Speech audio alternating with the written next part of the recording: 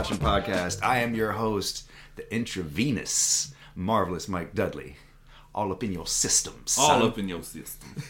Joined, as always, by my co-host, cohort, and younger brother.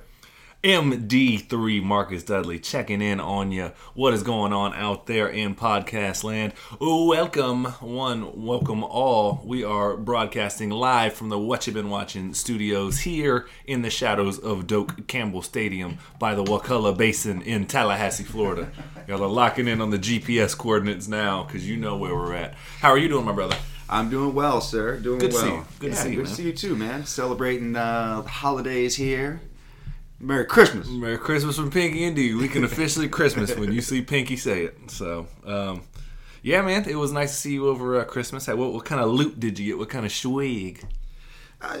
Nothing seriously major. You know, cold hard cash always works, so that works. Trying to keep up with them houseboat bills? Yeah, houseboat bills. Check that bingo box. Electric bills.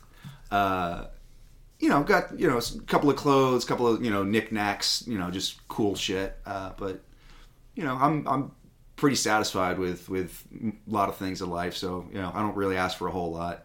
I do. I always say I ask for so precious little, but I'm demanding. I just want the Birds to play hard on Sunday, the Seminoles to win, and things to just work out all right. Yeah. So, I don't know. I got to hang out with Isabel. And, yeah, dude. That was fun. That was awesome. She was in such a good mood. Yeah, I felt like I was crashing the party because, I was very much so just keeping up with her. I didn't hang out with anybody because I was just chasing her around. But, I don't think anybody expected anything other than that. So, if you fulfilled that role, you did your job, sir. Yeah, I wanted to stay afterwards and, hang out and clean up and stuff like that. But I was just like, dude, I didn't want to bring her back to her mother at 11 o'clock at night, not fed, not bathed. Nope. All wound up. Yeah, let's when it's a good enough thing. Possibly drunk from Uncle Mike. Yeah, exactly. Let's leave well enough alone. It was a hit. Let's stick and move. You know what I mean? Shut it down early. Stick the landing, baby. Yep. So I wasn't trying to be like that, but it bees like that sometimes. Yeah. No, it was cool though, man. I had a really good Christmas. My Christmas present from Angie was, obviously, I got it really early. That was the trip to Philadelphia. So I was going to say butt stuff? Pina colada butt lotion. I did make several jokes about pina colada butt lotion while we were Christmas shopping together because we were in a Bath and Body Works. And they did not have such a lotion. But apparently it's available at Walmart's, Kmart's, things of that nature. So all your fine retail stores. Mostly these fine retail stores. Already off the rails bright and early. But yeah, it was good though, man. I got really much seeing everybody. But I guess the $1 million question, outside of kicking it with us, the $1 million question, the reason everybody tunes in, my guy. What you been watching, my brother? My man, I have been on a DC movie kick lately. Oh, yes. Yeah.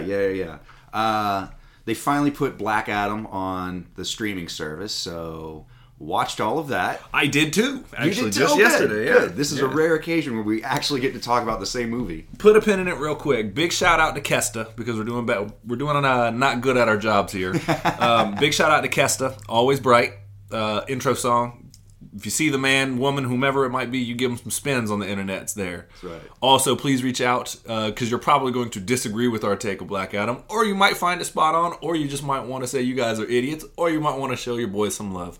Please reach out at whatchabeenwatchingpodcast at gmail.com, or you can search for us on Facebook at Dudley Bros Podcast, or just search for What You've Been Watching. Yeah, just look for the very colorful, bright banner done by the great MKD Art. MK Dudley MK Dudley Art, damn it.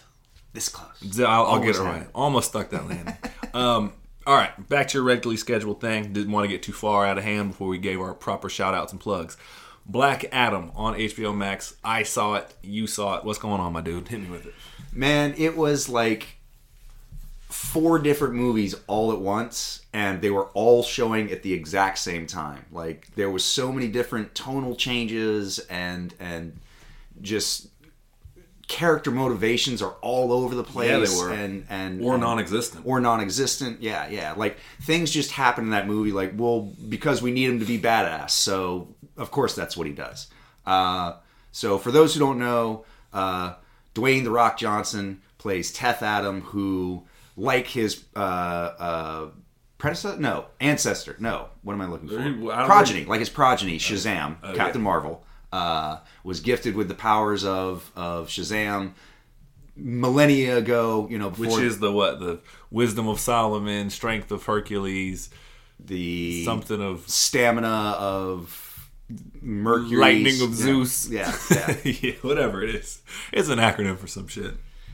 But anyway, he's strong as Superman and can throw lightning like Thor. So pretty much that's pretty that. Much. But it's magic. Right? Yeah. Which we're overcomplicating it, but it's actually a really, really good character, which is why it sucks so bad that this movie sucks so bad. Yeah, it was. Yeah. We won't review it quite yet, but there's a little. Fuck that! I'll get into it. Yeah, go ahead. I'm ready to tear this movie apart. Go ahead, please do. Dude, it's 8 movies on top of one. I didn't think it was as bad as Aquaman, though. Aquaman truly is like 9 Aquaman movies taped together, loosely. Like, what the fuck? But anyways, but yeah. Why do you say that though? Like, what were the themes that you were found in conflict, or that we were? Well, for instance, they keep trying to balance it out to be this comedy, and The Rock plays all of his comedic lines just completely monotone, like almost like I guess his character doesn't understand the like have a sense of humor or something like that, so he keeps trying to make these jokes and they're just not funny. But also they keep trying to play him as like there's no time for comedy and I got to be serious, and it's like, well, no, are you trying to make jokes or are you trying to like I think there literally is a point where he says like this isn't a time for jokes, He might have. I will say this. It does set up the Justice Society pretty quickly, which I'm fine with. Bring them into the fray as quickly as possible. At one point, Dr. Fate, who's played by Pierce Brosnan, was like... Jamesy Bonzies? James Bonzies. And big shout out to Jamesy Bonzies. In Golden Eyes. That's 2 sets of individual eyes. So it's not a golden eyes. You see what I'm saying? It's golden eyes. Golden eyes? No. Anyways, yeah, he says something in a sarcastic tone, and he's like, I'm sure it wasn't invented back in your time, but that was sarcasm. And that was a pretty funny joke, because Black Adam's like, okay. And then he tries it on his own, and he's like, I'm not going to kill you. And then he kills him. And he goes, that was sarcasm. And Dr. Fate goes, I don't think that was much as sarcasm. It was an outright lie. And like, that part was pretty funny, actually. So, there's humor around him playing the straight man. Sure. But when he tries it on his own, it falls pretty flat.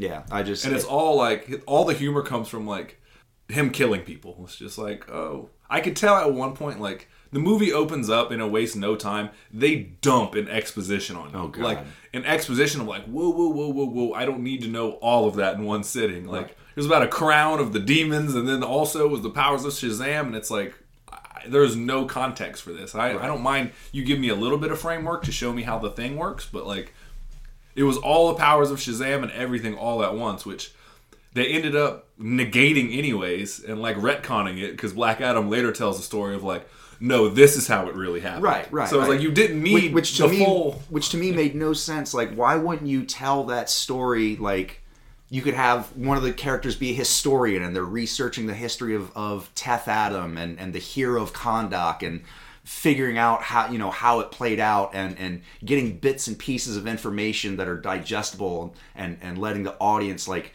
get brought up to speed slowly. It's the equivalent of as if like Tolkien had just like put the entire genealogy of Middle Earth in the first like 2 chapters, and you were just like, this is all very useful information, but there is zero context for what's happening right now. It's a bad version of, speaking of Tolkien, but like of Lord of the Rings such, it's a bad version of that. How they're like 9 rings, whatever, right. 1 ring to rule them, whatever.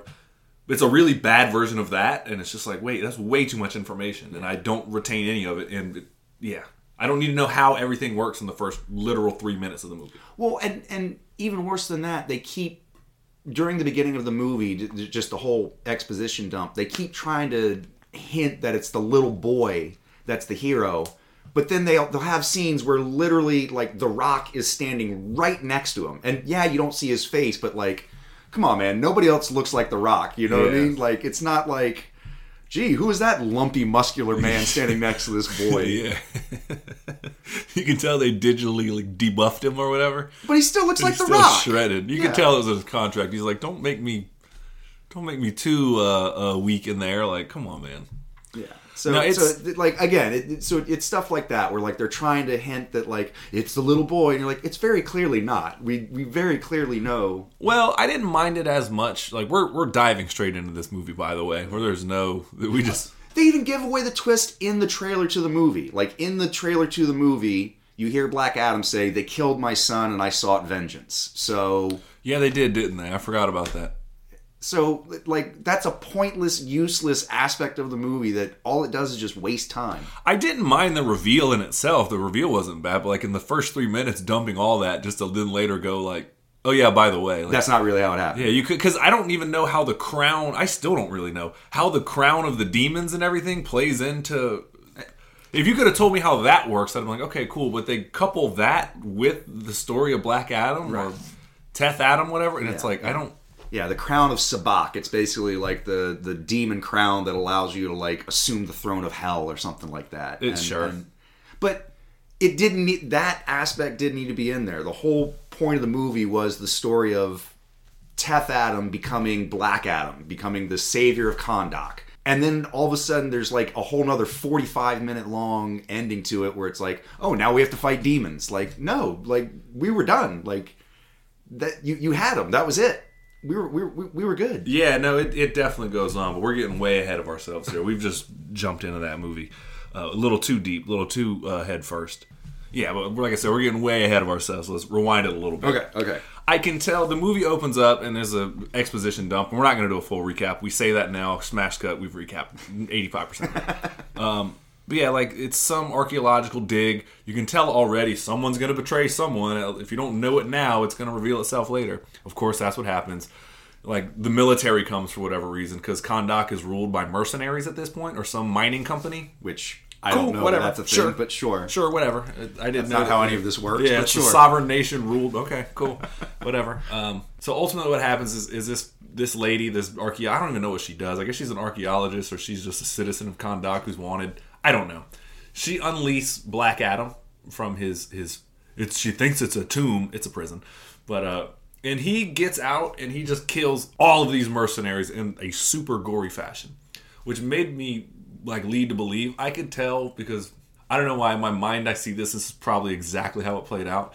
The Rock said something to somebody at Warner Brothers and it was like, we need to establish very early on that this isn't your grandma's Batman movie, and that this guy kills, and that they do not put too fine a point on it. Let's just put it like that. He just starts electrocuting everyone and just throwing people into mountains and just melting everyone. Like, well, and it's all PG-13. There's not like blood, but it's just like, you can tell you're like, I want to set the tone early that this ain't your grandma's Batman, and just like. And that's sort of the problem is when they unleash him for the first time. I mean, the dude's literally like throwing helicopters around and like flying through mountains and is just this unstoppable force. He's literally running at the speed of lightning through a whole group of mercenaries and like electrocutes all of them, puts a grenade in one guy's mouth, flips a plane, he chops the rotary on one and sends it crashing to another, like, and then is completely neutered power-wise through the entire rest of the movie just because he has to fight the Justice Society of America.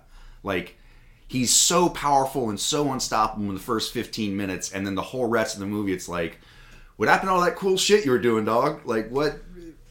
You were able to take out literally 80 mercenaries in a split second, but Hawkman is giving you trouble? Get out of here. Yeah, well, we'll get into Hawkman here in a minute. But yeah, it's they completely do that. And like, so, for whatever reason, this is all going on, and I guess what the archaeologist lady wants, she has a son as well, who, they do the cardinal sin, and I've talked about this when we talked about Obi-Wan. They just make the kid annoying as fuck. Right. Where some adult, and I understand it's a plot device, he gets you from here to there, and it gives the reason for the Rock to fight whoever, Black Adam, but like, Black Adam the whole time has said, like, I don't give a fuck about you people. And yet this kid has wormed his way into his heart by being just, quite frankly, completely unlikable. It's just demanding and naggy and like, well, hey, mister, hey, mister, hey, mister, hey, mister. He's like the worst version of John Connor. Like, he keeps trying to educate Black Adam, but there's no reason why he should listen to him in the first place. Yeah. Like, Black Adam should just be like, hey, kid, leave me the fuck alone. Zap, you're dead. Yeah. All right, cool, I'm going to go do my thing now. Yeah, like, and that's part of the problem is they're like, oh, we want you to save Kahndaq. That's why, like, we've unleashed you. And, like, he runs through the entire mercenary group in, like, 10 seconds. So, like, Kahndaq is freed first 5 minutes of the movie. First 10 minutes, whatever it is. Before the opening act is done. You're like, oh, okay, cool. So, yeah, they're going to have to elevate the game. And so, and this is the problem I have, is that then they introduce the Justice Society, who apparently are just the lapdogs of Amanda Waller, played once again brilliantly by Octavia Spencer. No problems there. But, like, she's like, oh, you have to neutralize this threat. He's too powerful. Which, I get that's something she would do. But, like, at this point, I don't know what anyone wants. Right. Black Adam, I think he just wants to be left alone. But, like, the kid keeps nagging him about, oh, you're the hero of Kahndaq. And he's like, I'm no hero, I'm no hero, I'm no hero. And it's like, well, you just killed you gave them exactly what they want. Like, right. It makes no sense. And I just ran into a huge problem with that. So, enter the Justice Society of America. They're like, we're going to neutralize Black Adam. And now here is my biggest problem with the movie. Is I thought the actor who played Hawkman was fine. I had no problem with his performance. Aldous Hodge. Yeah. Knocked it out of the park. Had no problem with him. I thought they cast the JSA very well. Had no problem with any one of those members. Dr. Fate, Pierce Brosnan's was awesome. Jamesy Bonds? Yep, Jamesy Bonds. They made Hawkman so short-sighted of just the fact of like, well, Waller says I gotta bring you down because if you go untethered, you could kill everyone. Like, I guess that's kind of a reason. Sure. But he's like, instead of trying to like negotiate with him, being like, hey man, these are our concerns, these are our fears. Yeah. He just goes in guns blazing, which I think is just like, oh, we're gonna contain him and we're gonna get him to say the word Shazam and neutralize his powers. Like, okay, Mr. Mxyzpltlk, like, whatever, like, cool. Mr. Mxyzpltlk. Yeah. That's a deep cut. Yeah, it is. Yeah, that's not on the bingo box, but if it's not, it is now. You're talking about Slitzlskums? Yeah, exactly. Michael can do it backwards, of course he can. Anyways, but yeah, so, okay. My issue is, like, Hawkman short-sighted. He just goes in there, guns blazing. He's like, we're here to negotiate your surrender. And it's like, we just met. Like, who the fuck are you? Right. I've been in tune for 5,000 years.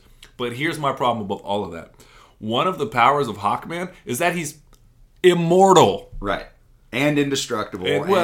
He's the nth metal, whatever. That's his wings. That's his shield. That's all that shit. But he's immortal, not in the sense that he can't die, but when he does die, he gets reincarnated as himself amongst all of time and space. So he's lived thousands upon thousands of lives.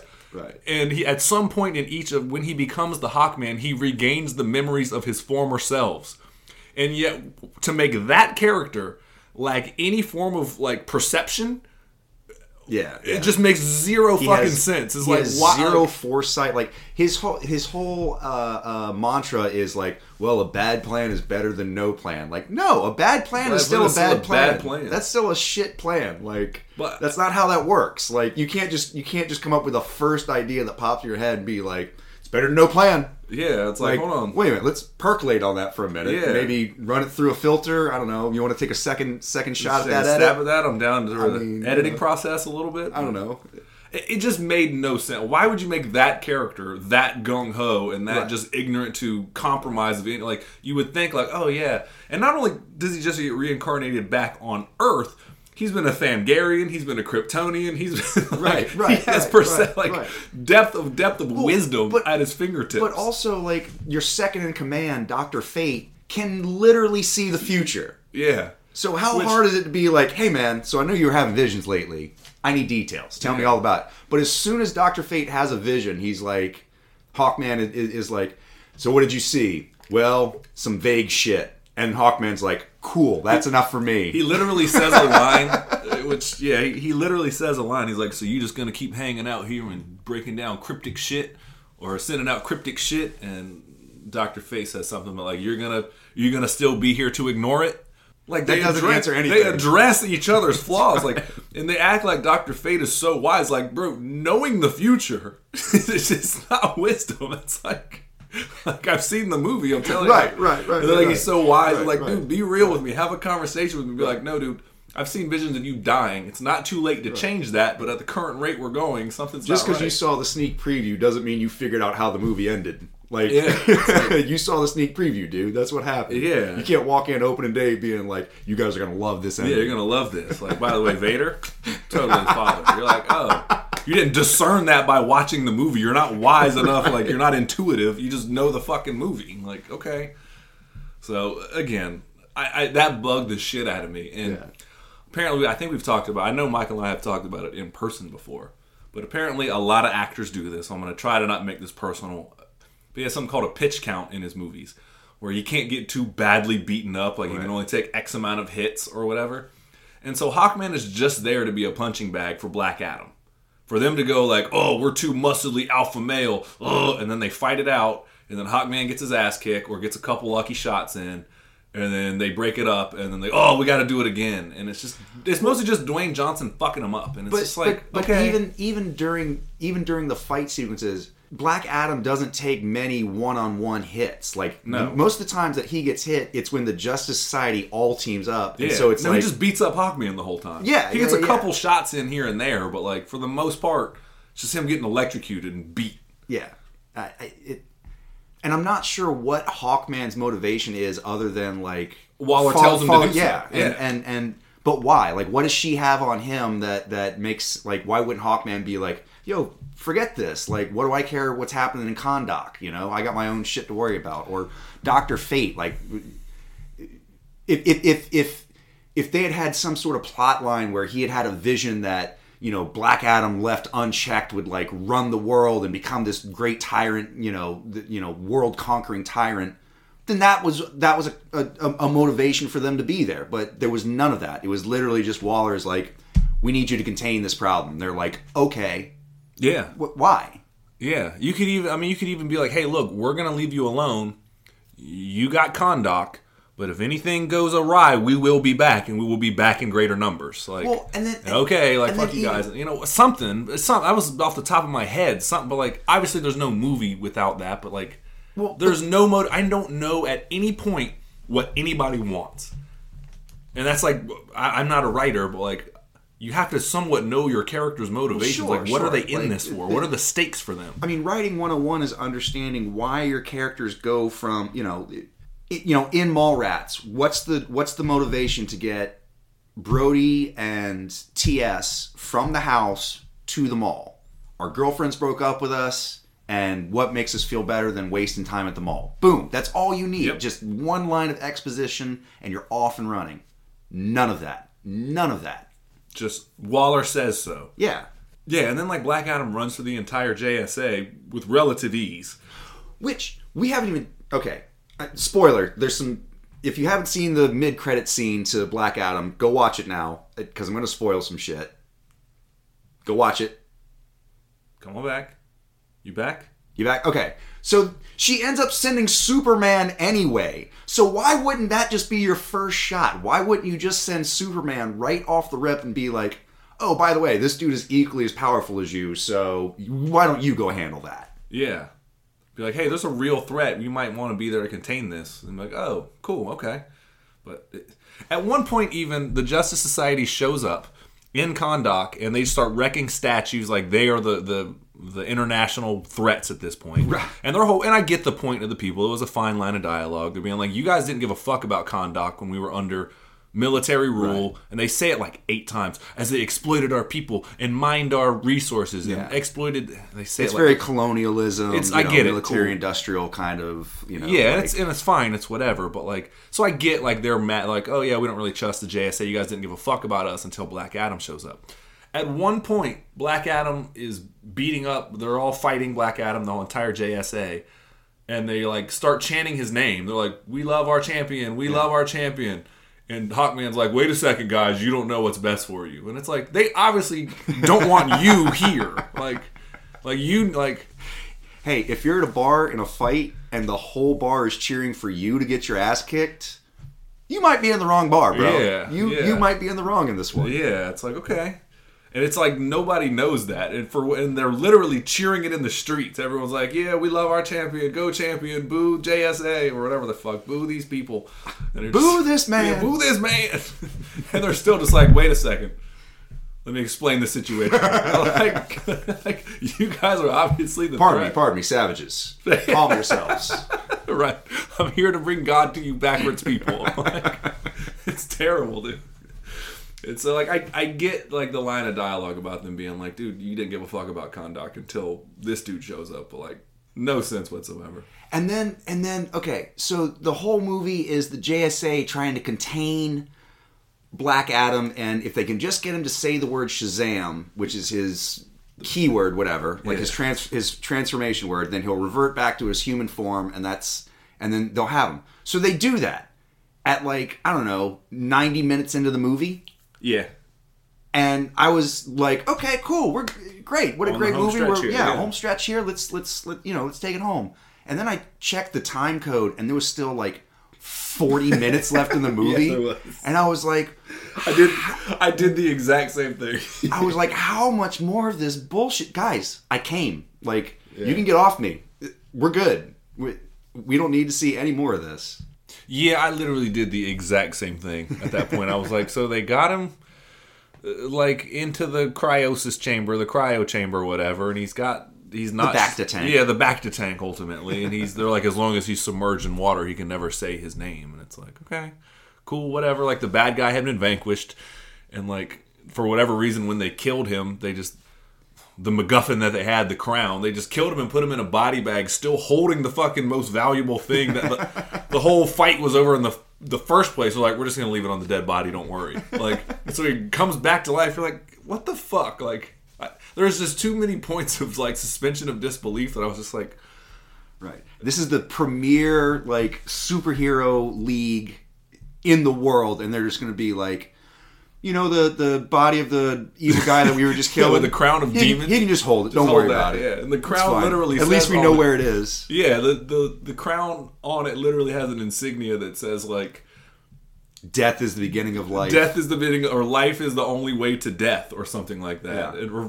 And it's just like, literally, if the Lord of the Rings thing said, like, put this on and you become invisible. Kind of like, whatever it was so on the nose of just like, what the fuck are we doing? Like, then I just leave it on the dead body. Inside of the ring says, keep away from fire. Yeah, keep away, yeah.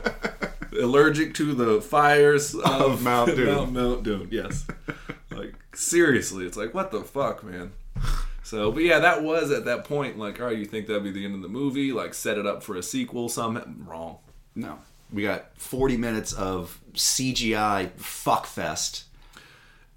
It's mostly, and I want to give a shout out. I do like the cast of the JSA. Like we've mentioned, Pierce Brosnan, but Quintessa Swindell was Cyclone, and Noah Centineo, I believe his name is. It was the Atom Smasher. See, they were fine though. They were fine. I hated both. I didn't like I hate that they were both.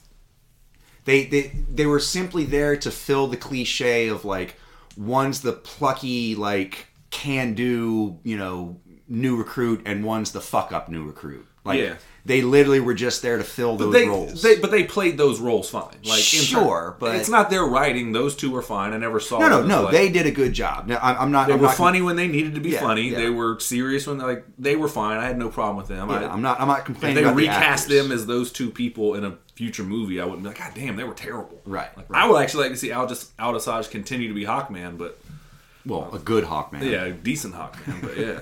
But Hawkman died. Yeah, not that Hawkman. But yeah, man, it was rough, man. It's just funny in the fact that I might just have to bash The Rock here a little bit. Go ahead. I would like to say, Mr. Johnson, that the views here reflected here on WBW do not necessarily. He almost said WCW. It's Monday Night Raw on WCW. Yeah. Man, I don't know. As he's getting older, maybe it's just me, but he just gets on my nerves more. The fact that he's like, I want to fight Superman, and I want to be Black Adam, and he thought of this being like because DC's been struggling. Let's just be honest. I can call it as not Marvel fanboyism. Marvel's been struggling too. They haven't really found their footing in Phase 4 yet. We go through it. DC's been struggling consistently since the beginning. Yeah, with a few knock out of the park home runs, but boy, they can't get on base a lot. And so, like, but the fact that, like, The Rock was like, oh, this is gonna be the one that brings us all, and it's like, this? Like, you talked about this, like, I wanted to do this for 20 years, right. And, like, one, I don't believe you, and two, like, the fact that you think that you have the box office power to, like, save it all, maybe you do, but, like, and he's gonna fight Superman at the end, and that's what we're gearing up for, and it's like, you are the nemesis of Shazam. Right. Like, what are you doing? Right. Like, You want to fight him? Be Lobo. Do something else. He's fought Superman. Yeah, like, the fuck are you doing? Like, if that's your Lex end game, Luthor. if that's your end game, you have to watch you as Lex Luthor. Right? Yeah, like Cerebral Rock. Yeah, I'm fine with it. Cerebrock. That joke was brought to you by Delicious Cinnabites. A hell full of flavor. A hell full of mouthly flavor. Punishing your diabetic system. Anyways. Mine came with razor blades. Exactly. But yeah, we have the best sponsors. We do. But that was like my problem. It's just like the fact that like you have this pitch count on you, so you can't get beat up. And you're like, but I want to fight Superman, and it's like, just shut up. Like, get your ego out of the fucking way. Like, for just a minute. Like, I don't know, man. The whole thing bugged me for some reason. And again, I think it's just me being me, but like, it bugged me. And I think he's really like charismatic and likable. But like, why would you do a movie where he's like, again, he's like, I really need to hammer home the fact that he's an anti-hero. Like, we got it when you killed everybody. Right. Like, within the first an entire 3 minutes, city. Like, we got it. And then he's just not likable. Like, there's no redeeming qualities of it. And it's like, why would you want this character to shoehorn in saving of the DC universe? Like, no offense, but like, get over yourself, dude. Yeah. Like, I agree. You're not, and this is gonna be mean. He has the box office power to do it. Sure. But you do not have the acting ability to save the fucking DCEU. Sorry. Even going beyond The Rock being Black Adam. Black Adam himself does not have the power to save DC because he's consistently seen as the villain. He's consistently seen as, at best, the anti-hero. Yeah. Most of the time... Unlikable. Yeah, most of the time he's an unlikable prick. He's arrogant. He's, 9 times out of 10, he's a tyrant who has taken over Kahndaq many times in the books. Yep. So... It's almost like trying to shoehorn in, like Doctor Doom to be like the savior of the Marvel Universe, which works if you want to do that from a villain standpoint, but trying to make Doctor Doom the hero that's going to unite all of the Marvel Universe doesn't work. Did we not? This is exactly what Fox Studios did. They go, we're going to have a character with the most complicated backstory be the linchpin in our fucking mutants universe. Why are you using Wolverine's backstory? Right. Which I don't know. The writers don't even fucking know. It's so confusing. Memory wipes. His whole backstory is that he has no memory. He has no real history. And everything that he ever thought he knew was suspect. Yeah. And he has, from a certain point, he's got it. And even then, there's a lot of betrayals and double crossings and what you thought you knows and clonings and this and that. And like why they chose to use that as the fucking linchpin of their... I get it. Hugh Jackman of Wolverine is one of the highest, but like, not his backstory. Like, stay away from that at all costs. Right. That's why I didn't mind them with the Hawkman thing being like, you could touch on it, but I understand them not using Hawkman's backstory on this too much. Because guess what? They've retconned it a bunch of times. It was already confusing as shit, but still, that's a hell of a retcon to take away one of his biggest powers. Is like, oh yeah, I'm fucking immortal, by the way. Like, I'll be back in 35 years. Like, oh, shit, the stakes don't seem as high now, do they?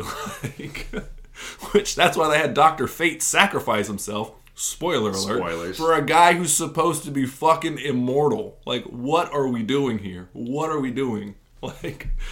At least be somewhat accurate to the comics so you have more to pull from, At least so you can pay some reference to it because that's where all this shit comes from. But if you're going to be like, we're going to save the DCEU and we're not going to do it by the script that we already have laid out from the previous 80 years. Right. Why? Right. Like, why are you doing that? The blueprint is literally there. Like, that's... And I really think that that's what makes the Marvel movie so successful compared to the DCEU is because...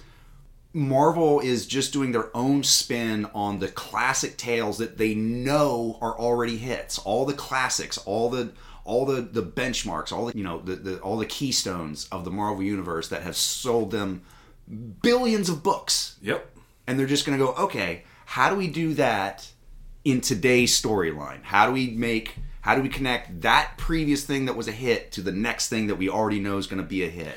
And we knew, like, for example, when Thanos shows up, everyone's like, did you know about the stones? I'm like, yes. The second we saw Thanos, we know the snap is coming. It'd be the dumbest business move they could make. That's the thing he's most known for. Right. It's like you go see fucking, like, Billy Joel, and you're like, not going to play Piano Man tonight. You're like, really here to see Piano Man, my guy. Like, it's the Piano Man tour. Like, maybe call it something else. Like, so we know that Thanos is going to do the snap. What we don't know is which half are going to die. Sign me up for it. Or how he's going to get them. Like, what is going to be the chain of events that's going to lead to the snap and the fallout thereof. Anyone with a fucking pulse who's heard of Thanos knows, like, what is he famous for? Oh, he snapped out half of existence. Using what? Oh, Infinity Stones.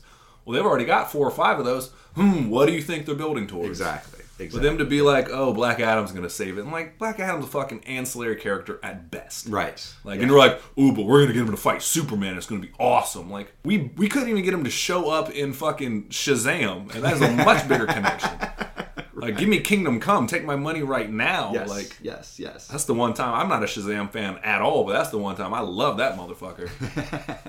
Which, by the way, if you haven't read Kingdom Come, it's a great, really dark, sort of apocryphal story of the DC universe. Yeah, it's basically the end of times with all of your favorite heroes that are old and aged out of the hero game. Yeah. It's way better than I'm laying down. Yeah, without giving away too much. But they fight Shazam and Superman fighting, and it's gangster. It's one of my favorite.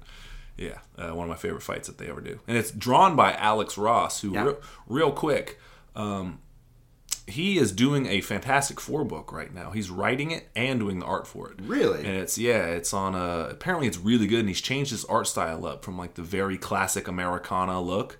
And it's like more psychedelic and stuff. Still, obviously, he's a master of his craft, unquestionably. Yeah, he basically paints in like photorealism, or kind of a Norman Rockwell kind of. That's exactly what it is. Yeah, but yeah, he's doing psychedelic stuff with the Fantastic Four. So, plug for those who care to. Yeah, check it out. It's gotten pretty good reviews. So, just the only reason I brought that up, Kingdom Come, weird segue, whatever. But yeah, to go back to it, though, I just don't understand why The Rock was so adamant that this is going to be what it is. And it seems like his own ego can't admit that, like, okay, you want to be Black Adam, but, like, and you're like, oh, well, I have the box office to make everyone like Black Adam. And it's like, dude, DC's been trying that for fucking forever. If Black Adam would have caught on by now, he'd be up there with Batman. And he's just not. So, like, good luck, dude. Like, and it just seems really egotistical, and it kind of bugs me. And it's like, and then you took all this time, like, you claim, 15, 20 years, like... And that's what we walked away with? Like, nah. Yeah. I mean, I'll say it. I've said it before. I'll say it again. A shitty script is a shitty script. Yeah. And sometimes, I mean, you could have had Dwayne "The Rock" Johnson playing Superman in this movie. And if it still had the same script, it's still a shitty script. And it's there's sometimes you can't just turn chicken shit into chicken salad. Yeah, you know? That's a good one. That should be on a What You Been Watching shirt. Coming soon to a Target near you. I hope. You'll find retail stores. Yeah, exactly. But no, it was all right. I mean, at best, I would give it 2 wizards. I'll give it 3 wizards. Out of the 7. 7. Okay. I think there's 7 or 9. I don't know. I'll give it a shit. Wait. That was too close to out of what? No, I got to redo it now. You get okay. Go ahead. A couple rings of power. I'll give it a shit. I got it. Yeah, I'm with you. You can fill in the blank literally there. Well, cool, man. So, yeah. Do you want to dive into... We're still on DC. Let's talk a little more DC. You had mentioned something about rewatching a certain clown movie, I believe it says here in my notes. Yeah, I rewatched the Joker. Oh, Todd Phillips? Yeah, the Todd Phillips, Joaquin Pheonix joint. Yeah, they're doing a sequel. I heard. It's going to be a musical. It's Joker Le Deux à Folie. It's something like that. I don't speak Canadian. But, yeah, I think the rumor is Lady Gaga is going to be Harley Quinn, I think. Is who they're gunning for? Gunning for? Gunning for it. Ooh. Plug, tease. Upcomings. Yeah. I'm fine with it. She's crazy talented. I just hope she doesn't do over-the-top nonsense, but... I don't know. I mean, it's Harley Quinn, so I kind of hope she does a little over-the-top nonsense. Like, if you're going to go big, I would say that's probably the role to do it, you know? Yeah. I don't know. I never saw, what was it, To Catch a Rising Star, or whatever it was. To Catch a Rising Star. Catcher in the Rising Star. Catcher in the Rising Star, whatever it was. A Star is Born. A Star is Born, that's it. I mean, she's really good in that, but she's apparently terrible in the House of Gucci movie. So I don't. I mean, she's talented though. I mean, she's an artist. She's a true artist, I think. Yeah. It's not that I have any like aversion to her. It's just haven't really seen her work other than like American Horror Story, where she was fine, but all she had to do was look hot and be creepy, and I think she's got that down pretty well. She's pretty good at that. She's pretty good at that. Yeah. Shout out to my 1986 babies out there. I see you. But what do you think about the Joker? Because I think I've talked about it. This is going to be the great rehashing, which we've warned you of before. But what did you think about the Joker, man? I mean, I loved it. I thought it was a brilliant character study of the deconstruction of a mental state. It's you're literally watching, in the best and worst way, you're watching someone break down over the course of almost 3 hours.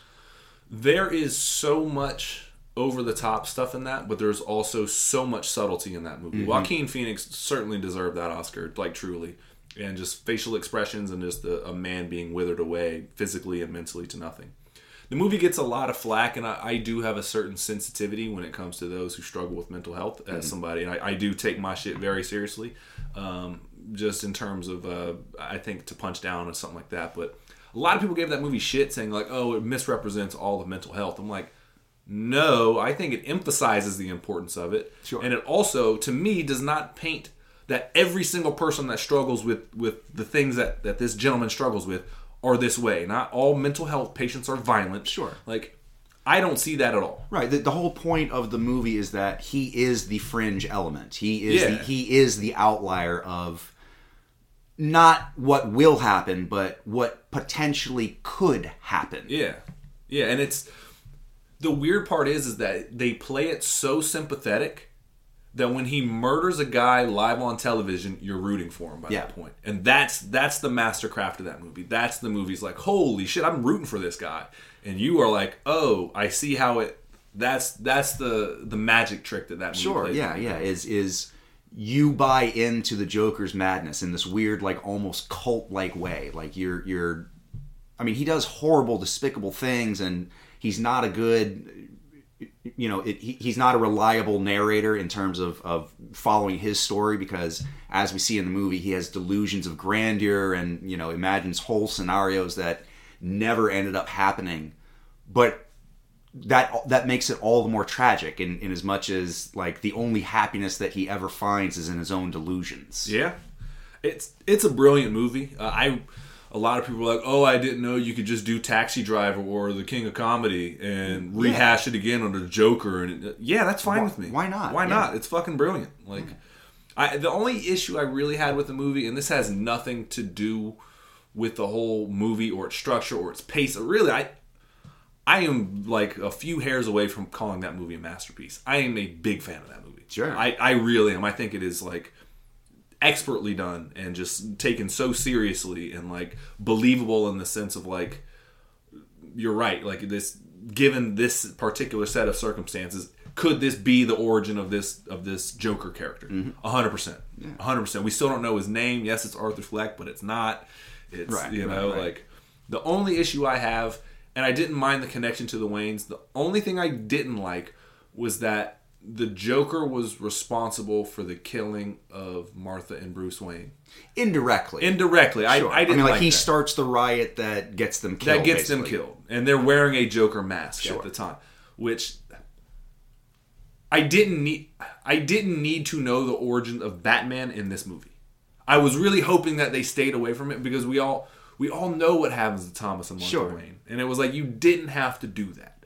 And at that point it became, I understand it's like your highest grossing fucking character that DC owns is by far Batman. Like, let's be very clear here. So I get, they're like, how do we make the connection? How do we squeeze some Batman into Make this? the Batman connection. Say the word Wayne as often as possible. Mention Bruce like as often as possible. I didn't need that to unfold in this particular way. I didn't mind it as much because it felt a little too Skywalker-ish in the terms of like there's this giant universe and like we only care about the people whose last names are Skywalker or fucking Palpatine or Solo. Or Solo. I follow you on that. I didn't mind the Wayne's aspect of it just in terms of I think that them dying by the madness of the city. You know, not necessarily that it was a direct crime against them or like they were the target. It literally was, they were just at the wrong place at the wrong time. You know, it wasn't political. It wasn't a revenge story. It was literally just they were out and the madness of the city overwhelmed them. And so to me, it gave a little bit more gravity and a little bit more impetus to like why Bruce Wayne would be so concerned with, I have to control the chaos of the city. And I get that. I truly do. And the way you just worded that, actually, I fully get that. That it was... I didn't need a catalyst. I guess in my mind, why Bruce Wayne wants to sacrifice his body to this city. And that's ultimately what it was. Sure. And in like The Dark Knight, they're like, Thomas Wayne was supposed to be the hero. Like in The Dark Knight, like the Chris Nolanverse. He was supposed to be the hero. Because he was the one that he openly says, I'm like... Gotham's been good to us, and we've taken a lot from the city, and you can tell that like they are a foundationally like they're like the Rockefellers like back in the day, like they are like generationally like we helped build America, and it was not all pretty. There was some slave labor involved, things of that nature. It wasn't pretty. We've pimped out a lot of people to get our resources what they were, but Thomas Wayne was the one that was supposed to be like, hey, I'm going to give back from my resources and things of that nature. Yeah. I'm going to be truly rebuild the city, transparent, philanthropy. Falafel. Yeah, he was going to open falafel stands on every corner with crab juice, falafels and crab juice on every corner. That was the vision, and so he was supposed to be the hero. And Bruce, obviously through tragedy, still has some of that in him, but didn't quite connect those dots that way. So he was like, I'm going to spend all my money being a bat and punishing the wicked because he's instead of preventing it from being like that's the great turmoil of Bruce. Instead of preventing it from happening by changing infrastructure, which he does at a certain point, but it's still like, I guess my issue with it is that like the Waynes being murdered, to me in this universe, in the Todd Phillips verse, they were very negligent, as you can tell, just by his character, his demeanor of like, dude, I didn't know your mom's fucking crazy, and like, oh, he's a good man, and he might well be, and maybe this character, the way he played him, was very short-sighted.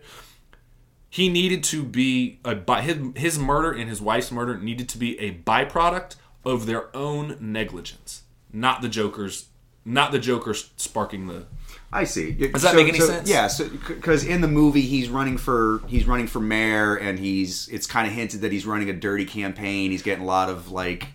He's not as squeaky clean as he was in like the just by his or he's not as squeaky clean as he would present to the people in terms of like I'm here for you and I'm gonna fight for your like. He's getting mob money influence and stuff. Like, they never outright say it, but it's heavily intimated. Yeah, and it's like the fact that he won't reach out to even, like, get Arthur Fleck's mom help and stuff like that. He's, oh, your mom's a nut job, kid. Like, you wouldn't say that to a dude who's coming to you, hey, dude, I think you're my dad. Right. Like, the fact that your mom's fucking crazy, get out of here. And you punch him, like, no offense, that's not, like, a true, like, my heart pours out to you. Like, hey, man, I hate to be the bearer. There's a much gentler, softer way to approach that. And then just going, hey, dude, your mom's fucking crazy. Bye.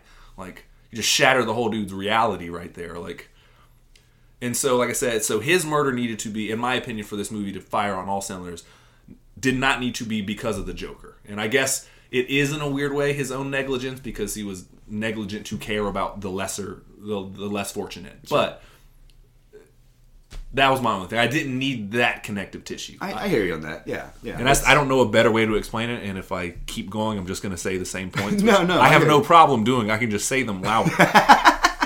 So, welcome to the What You've Been Watching podcast. Yeah, that's what. Yeah. So, but other than that, like, I mean, that doesn't take away from the movie in its entirety. Like, that was my only very small like gripe about it. It was kind of like, I could have gone without that. Sure. You know? And I had no problem. The tie into the Waynes, I'm thinking he's his father. I loved all of that. Just the fine little thread at the very end where they get killed in a Joker mask, and it's because of the Joker, like the as they say, you know, it being a powder keg, and Joker was just the match or whatever. Mm-hmm. I didn't need it to be that literal. Sure. Like, so that was my only small qualm. Yeah. But I mean, other than that, it's the movie is so brilliantly shot. Like, you really get the sense of Gotham as like a living, breathing, vibrant city. And it's so corny to call like a city or your setting a character in your story, but it really is in this one. Oh, sure. Like, yeah. I mean, in as much as, the Nostromo is a character in the Alien movie, or trying to think of another good example. Like, the submarine in Hunt for Red October is its own character. Yeah, absolutely. Like, sometimes the setting is so integral to the plot of the movie that, like, you have to treat it like, it's its own authoritative figure. And they do a good job of this. It very clearly paints the have and the have-nots, and even Joker pontificates that against Murray, which is just brilliant to say Murray. When he's like, Murray. Yeah, he's like, if those were 3 homeless dudes that got shot, none of you would fucking blink an eye. Right. Not a single, but because they happen to be Wayne employees, like, we're supposed to like call them martyrs. Like, no, they're shitty people. They were harassing and assaulting people. Like, right. Yeah. Did they do? Here's where the thing is. You agree with them the moment you're like, yeah, they deserve to die, but then you're like, you forget about your own humanity because the movie takes you there, and you're like, oh well, they didn't actually deserve to die, but damn, this guy really got me there. For a second. They were assholes, but deserving to get shot in the face, maybe not. And even then, it was self-defense. Right. It truly was. They were stomping the man, and he bow like got caught slipping. Got caught slipping. And you know this, man. Yeah. I love that movie though, man. Truly. Yeah. It's almost as, I mean, it's, yeah, I think you made the comparison to Taxi Driver earlier, and I think that's a really good King of Comedy. Yeah. It's almost a little bit American Psycho. Just it's a little bit, yeah. Just watching the breakdown and the deterioration of normalcy in a human being, and seeing them finally slip into, effortless madness. His acceptance of his new reality and the joy it brings him is, I mean, unfortunately for everyone else involved in Gotham, that new reality is very troublesome. Yeah. But his acceptance was like, I wish I caused all that, but I wish I had a form of that understanding of purpose in life. And when Joaquin Pheonix did that, and he, spoiler alert, murders his mom in a hospital, going like, I used to think my life was a tragedy. I just figured out it's a comedy. Right. And he snuffs his alleged mom or whatever like that, his adopted mom, I guess. Out. Who was the actress in that? Because she was phenomenal. She was. I can Google it real quick if you want to talk your points. No, other than that, I was just going to talk about... Charlie Brown Christmas there? No, I was just going to mention how... as well as that movie is shot, like, you really get a sense of Frances Conroy. That's right. And shout out to Zazie Beetz, who's awesome in that, as limited as she's used. The Neighbor. Oh yeah, Yeah. Frances Conroy, who was also in American Horror Story. So to tie that back, Just the city is so well shot in terms of it. It paints a perfect time frame. Like, it's sort of this like late 80s, early 90s ish, without being too specific in any timeline. Like, but they keep constantly mentioning that there's a garbage strike going on, and like you're just seeing piles of garbage, just stashed, stacked everywhere. They mentioned several times that it's a heat wave, and you can sort of feel the oppression and the humidity and the tension, and like just in the common citizenry. Like, again, like they paint Gotham as a literal living embodiment of the madness that is enveloping everyone, and it's so well shot and so well put together. His dance sequence when he's going down the stairs and smoking a cigarette. Yeah. Like the way he's just sort of lithe and like very almost reptilian. Yeah, I was about to say like a serpent almost. Yeah. No, it's brilliant, man. The whole movie is, and it makes you question a lot of things of like anytime you hear the music come on, like the smile when your heart is breaking, smile. You hear that, and at the end of the movie, knowing what you know that a lot of those scenes weren't real. Right. And so, like, I still ask myself, like, when he went next door to his neighbor's house, like, did he kill her? Because in his mind, it shows him, like, leaving, and then they go on this date, and then he just sees him leave alone, wet, and you're like, after you know what you know about the movie, you're like, oh, did he fucking kill his neighbor too? Like, Right. she didn't do anything, but I don't know at that point. They don't answer it. You're like, oh shit. And like at the very end when he's like in the hospital and he's laughing with the psychiatrist. Yeah, the psychiatrist, and then you see him run out with blood streaks on the floor. Is this the new reality that he lives in, or is this another fantasy? And it's really good. Like, there's a lot of things when you go back and rewatch, you're like, oh shit, like, what are you really telling me here with this? A lot of cues that almost, I'll say this is a really big compliment, almost Godfather-like in terms of like when like subtleties of like knowing what you know about the movie in retrospect, right. And like. And you can never, unfortunately, rewatch something with that gift of hindsight. Like, you just can't. You know, once the genie's out, you're like, oh, fuck. But sometimes it works to an advantage. You know, when you know something, you can go back and have a deeper appreciation for it. Little subtleties that you notice and little hints of the character, you know, like even something as simple as the way he lifts his eyebrow or the way he holds his hand when he's talking to somebody. Like, there's it's this really... he squeezes things, like, into himself, and then, like, it's brilliant, man. He knocked it out of the park with that performance, man. And I have no problem with that franchise being just standalone. Like, hey, Todd Phillips, you just play in this universe. Sure. Yeah. But don't shoehorn it. My fear is, and I love Todd Phillips as a director. I do. We can all admit the Hangover movies, by 2 and 3, was like, we don't ever need another one of these again. Right. But, I mean, at that point, once you're working on the third movie, then you're just taking all the B and C list jokes that got cut from the first movie and going like, well, screw it. We can string them together for 2 hours. Who cares? And good for him. That's a multi-billion-dollar franchise. He's like, put his name on the map, and he doesn't have to work ever again if he doesn't want to. And so he did that, got his money, and I was like, he can do artistic stuff and really express them, which I don't want to speak for the guy. He might have been doing that before and been like, fuck you, man. I really enjoyed making, you know. But you know what I mean, though. Like, it's not like, God, I got to take a gig to work. Like, he can, like, really, like, I can do a movie when I want to because I have a good idea. And by all means, it sounds like when he approached DC about this Joker movie, it sounded like it was kind of his idea of, like, I really have a good idea for this Joker movie, and let me pitch it, so... I mean, good on him. Yeah, won him an Oscar, so I'm all about the sequel though. I mean, if he's got a good idea, let's roll with it, man. Yeah. So I'm willing to give the guy a chance. I think he's a brilliant filmmaker and he's really underrated. So with that, let us take a break from our sponsor. Sandwiches. They're everywhere. You just don't know it yet. And thank you from our sponsors, Sandwiches. Do you have 2 pieces of bread? The object to your left is now a sandwich. Shoe sandwich, lamp sandwich, dog sandwich, sandwich everything. They're delicious. Oh, man. I even knew that was coming and it just made me laugh. Why don't they advertise that aspect of sandwiches? If you have 2 pieces of bread, you can sandwich anything. It might not be edible, but you can be like, bam. Like, sandwich. Yeah, if there's an object to your left, just cuff that bad boy in some bread. And if it's split down the middle, it's officially a dog. Done. Yeah. Bread. Step your game up, bread companies. I'm missing out. That's money everywhere.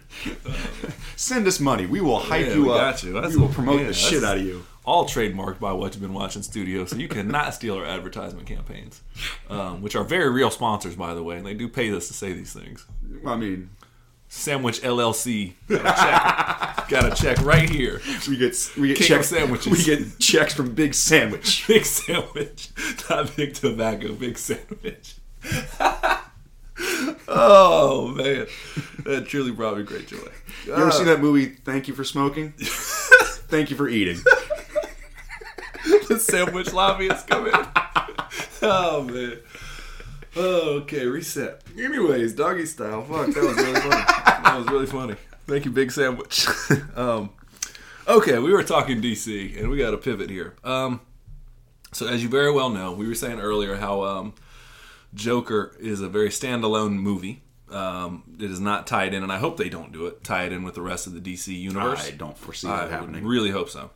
But James Gunn has decided to come in and replace some people at DC, and he has been promoted or hired on as their version of Kevin Feige, along with, and this is the part that scares me, David Zaslav, who is the guy who's burning the HBO Max. Oh, I thought that was the president of Ukraine.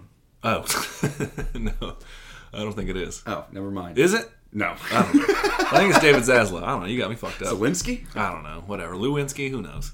Zaslav, I think, is a guy that was like fucking up. He canceled Batgirl and all that other shit. Mm-hmm. So he's come in and he's pretty much hired James Gunn to be their version of Kevin Feige. And I love it because I think he's burning the entire DCEU to the ground. And you know what? Good. It's time to reboot it because how long do you keep dragging along a sick horse?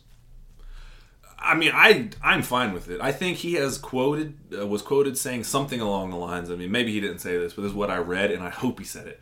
Something along the lines of like, how many more mediocre DC movies do we have to sit through? Yeah. Like, not saying they're bad, not saying, but just like, it's just medals in mediocrity. I'm like...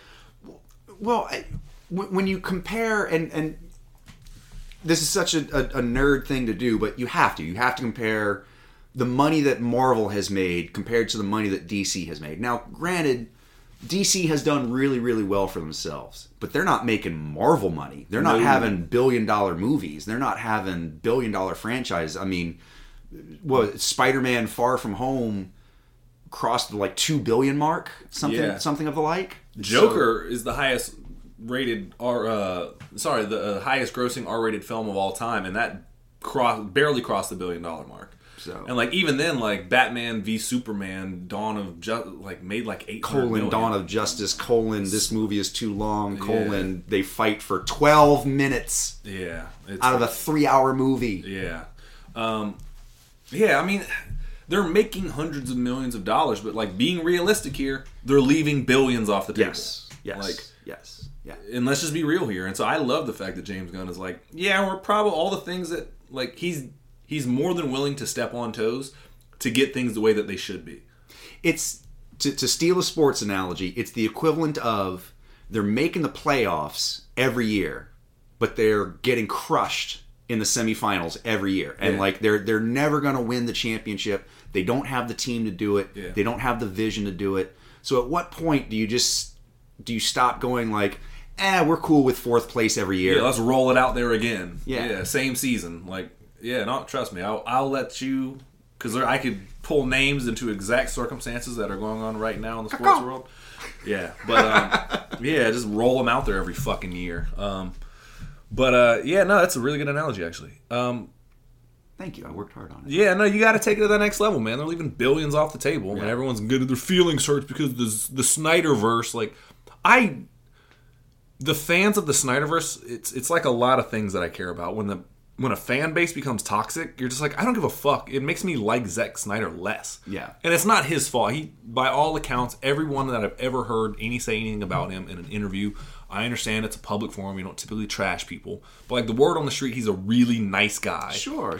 And knows how to direct a movie. I think he's a perfectly capable director. I think that he was misguided in his vision of a lot of aspects of the DCEU, particularly Superman. I just outright will say I love Henry Cavill as Superman. I think he's an incredibly talented guy. I get why he was the choice. But he's got a great look to him. I buy him as Clark Kent. I buy him as Superman. He's a great leading man.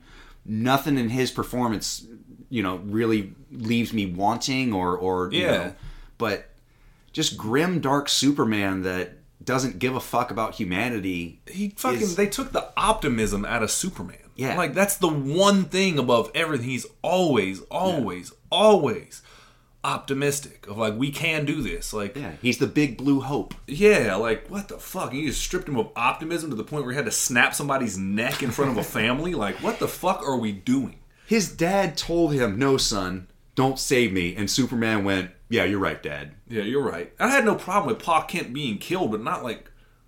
in that fashion, with him looking at the guy and going like, don't let the world know you exist. But if you're gonna kill Pa Kent, like Christopher Reeve did it best in the first Superman movie, where as a boy he's racing his dad up to the farm, and Pa just stops and goes, oh no, and just drops dead from a heart attack. And then there's a funeral scene, and he's telling his mom, I have all these powers, but I still couldn't save him. Exactly. Like, that's his motivation. That's how you kill Pa Kent. You make him so wholesome and so integral and it's such a necessary part of Superman's growth and his outlook on humanity that to remove it sort of influences every decision that Clark Kent ever makes from that point on. Absolutely. And him dying. It's almost the inverse of Martha and Thomas Wayne in terms of what were the names again? Martha and Thomas Wayne. Oh yeah. Okay. Sorry, I forgot what the mom's name was. Oh, Martha. Why did you say that? Yeah. Martha. Sorry, I wasn't. No, but and that's the thing is like, and now it's just become instead of us talking about James Gunn, we're just going to bash, which we're going to bash. We'll come back around. Yeah, we'll come back around. But if Pa Kent sacrificing himself in that manner led to some grand revelation that helped him be the best Superman he could be, right? And they wrote it that way, I'd be fine with that. All that did was then go, you don't reveal yourself to the world ever for anyone for any reason. And then millions of people die because he won't reveal himself to the alien. And it's like, your whole moral that you tried to was actually terrible. And he ends up, in order to save everyone, needs to do the exact opposite. Right. What was your moral your physical sacrifice where there was no point of it written where it's like, that's a callback. This is why he's reluctant to do something. And it made him a better Superman. No, agreed. Yeah. He just dies and he's like, don't save me, hide for the rest of your life. Like, dude, you're right there. Right. Like, you're right there. And also, I don't know if you know this, but faster than the speeding bullet.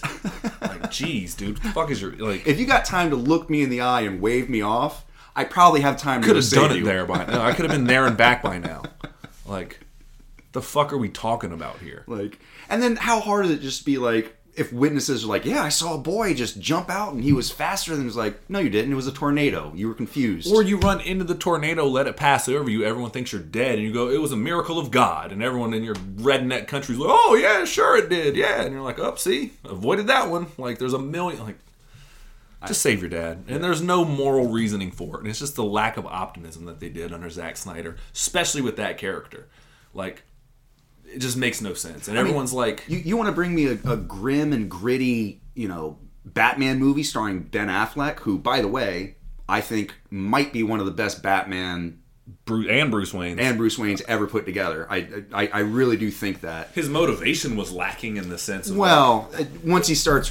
rambling about there's a 1% chance that, which is a Batman thing to do, but Batman would just have a plan. He wouldn't execute the plan because fuck this guy. He would say... Basically, his whole motivation is if this Superman is so powerful that I have to assume that he has ill intentions. Because if I don't, I can't be caught unawares. Well, that's not how Batman operates. Yeah, he would be like, okay, let me talk to this guy and then he would have a backup plan for it. Sure, oh yeah. Believe me, he's not coming with some hidden weapon or some sort of backup plan, but... Why wouldn't he do that for Wonder Woman? Why wouldn't he do that for The Flash? Why wouldn't he do that for Aquaman? Which he does in the comics, yeah. Which he does, right. The Tower of Babel. Yeah, exactly. Where Ra's al Ghul gets his hands on the fucking contingency plans that Batman has to take out the Justice League. And guess what? They work surprisingly well. Yeah. But so why wasn't that anyway? And then again, during that whole movie, I timed it. Out of a almost 3-hour movie, they fight for about 12 minutes, which breaks down to about 18 to 20% of the movie. Yeah, I'd say probably, yeah. Probably less than? Probably less than, yeah. I don't even know.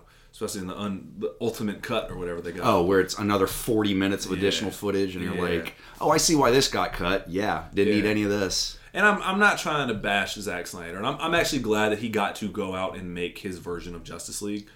I am good for him. It sucks that he couldn't do that due to tragedy. I'll also be very honest here too. I saw it and people treated it like it was a fucking masterpiece. I do not see that at all. It is so long-winded and so unnecessary and so self-indulgent into its own importance that it's just like... I will say there are certain cuts and certain camera angles and certain cinematography that I think works better than the Joss Whedon cut. But not enough to warrant a whole nother, almost hour and a half tacked on the movie. Like, no. It's really, in terms of plot points and beats, it's kind of the same thing. It's more of the same. All the information you need to know as to why they saved the day is there. Right. That's exactly what it is. But it's just they expand in the house. Flash has to reverse time, and Cyborg, they all save the world in their own ways on these different missions, and they just expand that. And that's like the third act just is like, what the fuck is going on here? Yeah. There was literally a Cyborg movie going on that this is this. And I understand why he did it that way, because he truly wants each and every one of them to have their moment to shine. But, like, you don't have to do it like that. Like, we're pretty easy going. Give them all something cool to do. Make them earn their right on the team. Cool. Like, I see why he's on the team. Well, but also, and this is something that you and I have talked about before, like, you can't just throw all these characters together in a movie for the first time. We've never seen them before, and then give them all their moment to shine and give them all their backstory. Like, the reason Marvel worked so well is because they spent the time bringing all the characters to the forefront, explaining their stories in their own individual movies, and then bring them together in the Avengers, just like they did in the comic books. Like, they didn't just open up on the Avengers and then go, oh, well, you like that? Well, here's a Thor story, here's a Captain America story, here's an Iron Man story. Right. They brought them all together vis-a-vis, like, just separate stories that were unified by a common threat. Right. And so to try and reverse engineer that to where we have a common threat, we're bringing everybody together, and now you guys get to go explore your own individual stories. Yeah, in the third act, like, of all places. Like, oh, you remember those little Easter eggs that were like, oh, here's a little sprinkling of their backstory. Yeah, we're going to play all of that out. Right. It's like, whoa, for 6 characters? Like, that's a lot. Ooh. That's a lot. Ooh. Like, it's tough. And so, not just that, but, like, under the Zack Snyder, the DCEU that they were, it just, there wasn't the guy. And I think Zack Snyder knows how to shoot a movie, and he's a very talented filmmaker, but, like, I don't think he was the guy with the vision for that. I don't think so. No. I don't think so. And, like, Wonder Woman apparently is getting the axe underneath James Gunn. Patty Jenkins is walked away, as that's all that everyone says, and everyone's making it seem like James Gunn completely gave it the axe. And he might have. I don't know. I don't want to speculate that, but point being, it's like they're going this from the floor up. Well, yeah, but that's my other reason into. But why would you, if you're renovating a house, like let's say you buy a piece of property, there's a house already there, and you just go, I'm going to build from the ground up. Why would you hold on to one, like, however spectacular that room is? Why would you demolish the rest of the house and still hold on to that one room just to build around it? To try and integrate it? Like, no, just smash it down, and then you can recreate the room at your leisure with your own, your own flair and your own like image in it. And this is just to continue your analogy, if the house is dope enough and strong enough, you'll find a place for that object that you wanted anyway. Exactly. Like, that's how I feel. Exactly. Just to keep going with your analogy. Exactly. But if he builds it right, all the things that we liked about the previous aspects of it, you can go like, well, we're keeping that. Like, I really like that fireplace, so smash the rest of the house and we're going to keep that fireplace. Yeah. Like, well, now what do you like about the fireplace? Oh, well, I like the marble. Okay, cool. Let's just keep that then. We can integrate that somewhere else in the room. Right. Yeah, we'll take plenty of pictures. Don't worry. Yeah, like it makes no sense. So I'm all for it. Unfortunately, the internet is freaking out about it, and they're like, "Thank you, fire James Gunn already." Like, Jesus, man, like, chill out. Like, give him a chance to fuck it up first. And quite frankly, it's James Gunn. Like, if ever there's somebody who's going to bring a balance of both humor and emotion and action and fun to a series, this is the guy you would want. I mean, why not? I'm all about it, man. In the sense of, I hope that he does something very much so like Kevin Feige started to do, and who I really give the credit for is, he's just going to get the underrated performer, because I just want to give him something, because he's held in such high esteem around here. I'm going to give it to Johnny Favs in Swingers. All right, he gets an underrated performance. We haven't talked about Swingers, but I am about to talk about Johnny Favs. He did Iron Man. He's money, baby. He's money. He's money. Johnny Favs just gets a statue from the Watchmen watching people. Don't know if he's gotten one already, but he's getting a second one if he does. Cool. I mean, he's in the Hall of Fame at least. It's all in agreement. So he did something really important, though. And he did Iron Man 1 and he did Iron Man 2. Mm-hmm. And when it came to all the other movies, he kind of was like, in talk. I mean, obviously, Kevin Feige was the guy. Feige was the guy who was like, this is the plan, but like, whose help is going to shepherd? Who help is going to? And Kevin Feige was laying down the tracks. Johnny Favs was the conductor, kind of like, and he was the one that was putting the train in motion. And Jon Favreau did something which I really respect. When it came to the Avengers, he got an executive producer credit for it, but he took his hands off, and he's like, I'll put all the pieces in place, otherwise it becomes my world. Mm-hmm. And I don't have the time, nor the energy, nor do I think I have the wherewithal to make this, like, and he knew when to step away. I hope James Gunn has taken a real look at it, and I don't think he will. I don't know the guy personally. This is just me hoping. This is all. I hope that he doesn't try to micromanage it to death. In terms of where if everything is... James Gunn works because his voice is so unique. Sure. And it is very him. It's very stylistic, and I can tell when I'm watching a James Gunn thing. For sure. If the entire DC universe is the James Gunn tone, I'm going to be like... It's going to wear thin. It's going to wear thin very quickly. Yeah. And he will, not only that, it will affect the movies that he makes down the road. But just because you're like, dude, I've had so much of this force-fed to me. Sure. Hopefully he has enough of a subtle touch where he can also have enough of a pair of cojones to go, no, we're not doing that. This does not fit my vision. I know what we're doing here in terms of grand picture. In terms of individual micromanaging of film's tone, and like you have to let the directors do that. I agree. And because he is a director, and I think he does appreciate artistic expression and what other people bring to the table. That guy is a fan of movies, and I think he wants to watch badass DC movies that he can still sit down and enjoy. And that is my hope. And if he can do that, then by all means, you have my full support. And that's kind of why the Marvel movies have worked, is because you have Kevin Feige, who's sort of being the overseer in terms of like, all right, we have, in terms of, it's almost connect the dots in terms of he's the one that's laying down all the dots, and he's letting the directors draw the lines between them. And some have missed more than others. Sure. But you can't. You got to let a person like Ryan Coogler have their own vision. You got to let Johnny Favs cover, Iron Man and do his thing. You got to let who directed the Eternals? Chloe Zhao, yeah. She was up and coming, and everyone's like, "Oh, she killed her career with that." That movie's beautifully shot, real location. It's a beautiful movie to look at. It's boring as shit at times, yeah, but it's really well shot. It's really well shot. She covered a lot of ground, but to go in and be like, "No, you're going to shoot it this way." I'm Kevin Feige, and I say so. You got to be like, dude, you're Chloe Zhao. Yeah, you got all the heat in the world. You just came off of an Oscar-winning Best Picture for the Francis McDonald camping movie, whatever the fuck it's called. Nowheresville? Whatever it's called. Whatever it's called? Yeah. Whatever. I'll think of it after the mic goes off. But she had all the heat in the world coming off of that movie, winning Best Picture. She won Best Actor, the chick from Fargo. Why would you step on that steam? You know what I mean? Right. Be like, no. Right. This is what we need to happen in the movie. But you or get who are the guys that the twins that directed the brothers that directed the Avengers? The Russos. The Russos. Yeah. You got to. The reason the Avengers and Captain America works is because that's a very Russo vision. There's the reason why Black Panther works is because it's a very Ryan Coogler vision, and so you gotta let them explore their own world and build their own reality. But it's still okay to have an overseer being like, okay, so here's the dots that we need you to connect in this movie because I can't tell you, but it's going to come into play later. Right.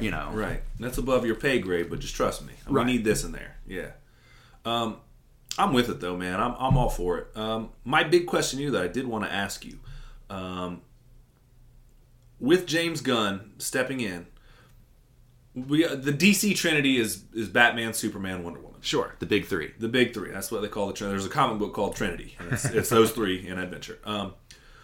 Not of those three. Not of the immediate Justice League, of the big ones.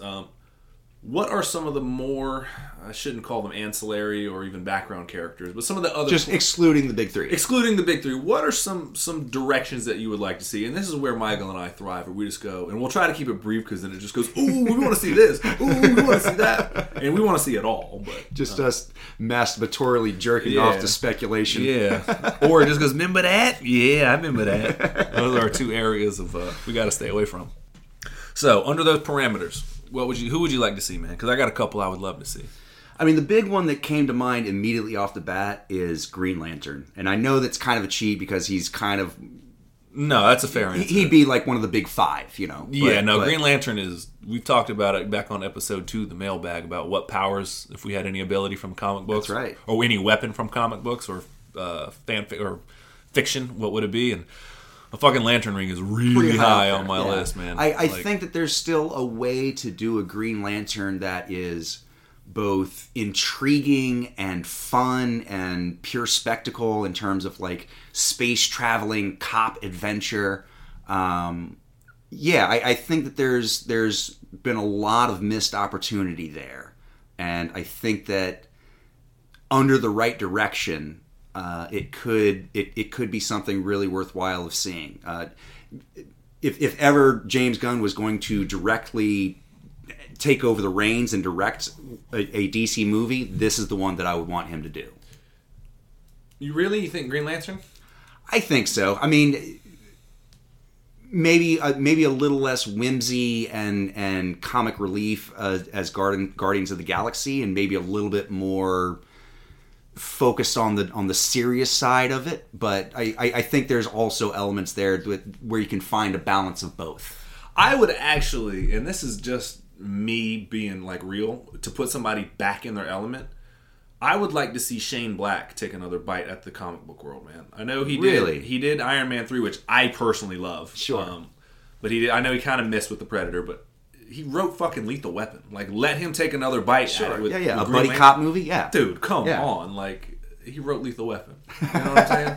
He wrote Kiss Kiss Bang Bang, like, and he directed it, which is very high here. In fact, Val Kilmer might just get an underrated performance for that movie as well. And Robert Downey. Just because that's how just free during the holiday season.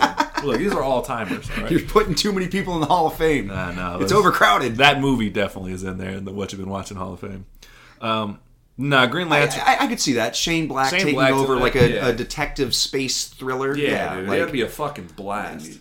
If they did a whole like world-ending catastrophe thing, it might be too much. I would like to actually see maybe sort of a like detective noir of Green Lantern trying to solve like space crime. I'm with it. I mean, that's his whole job.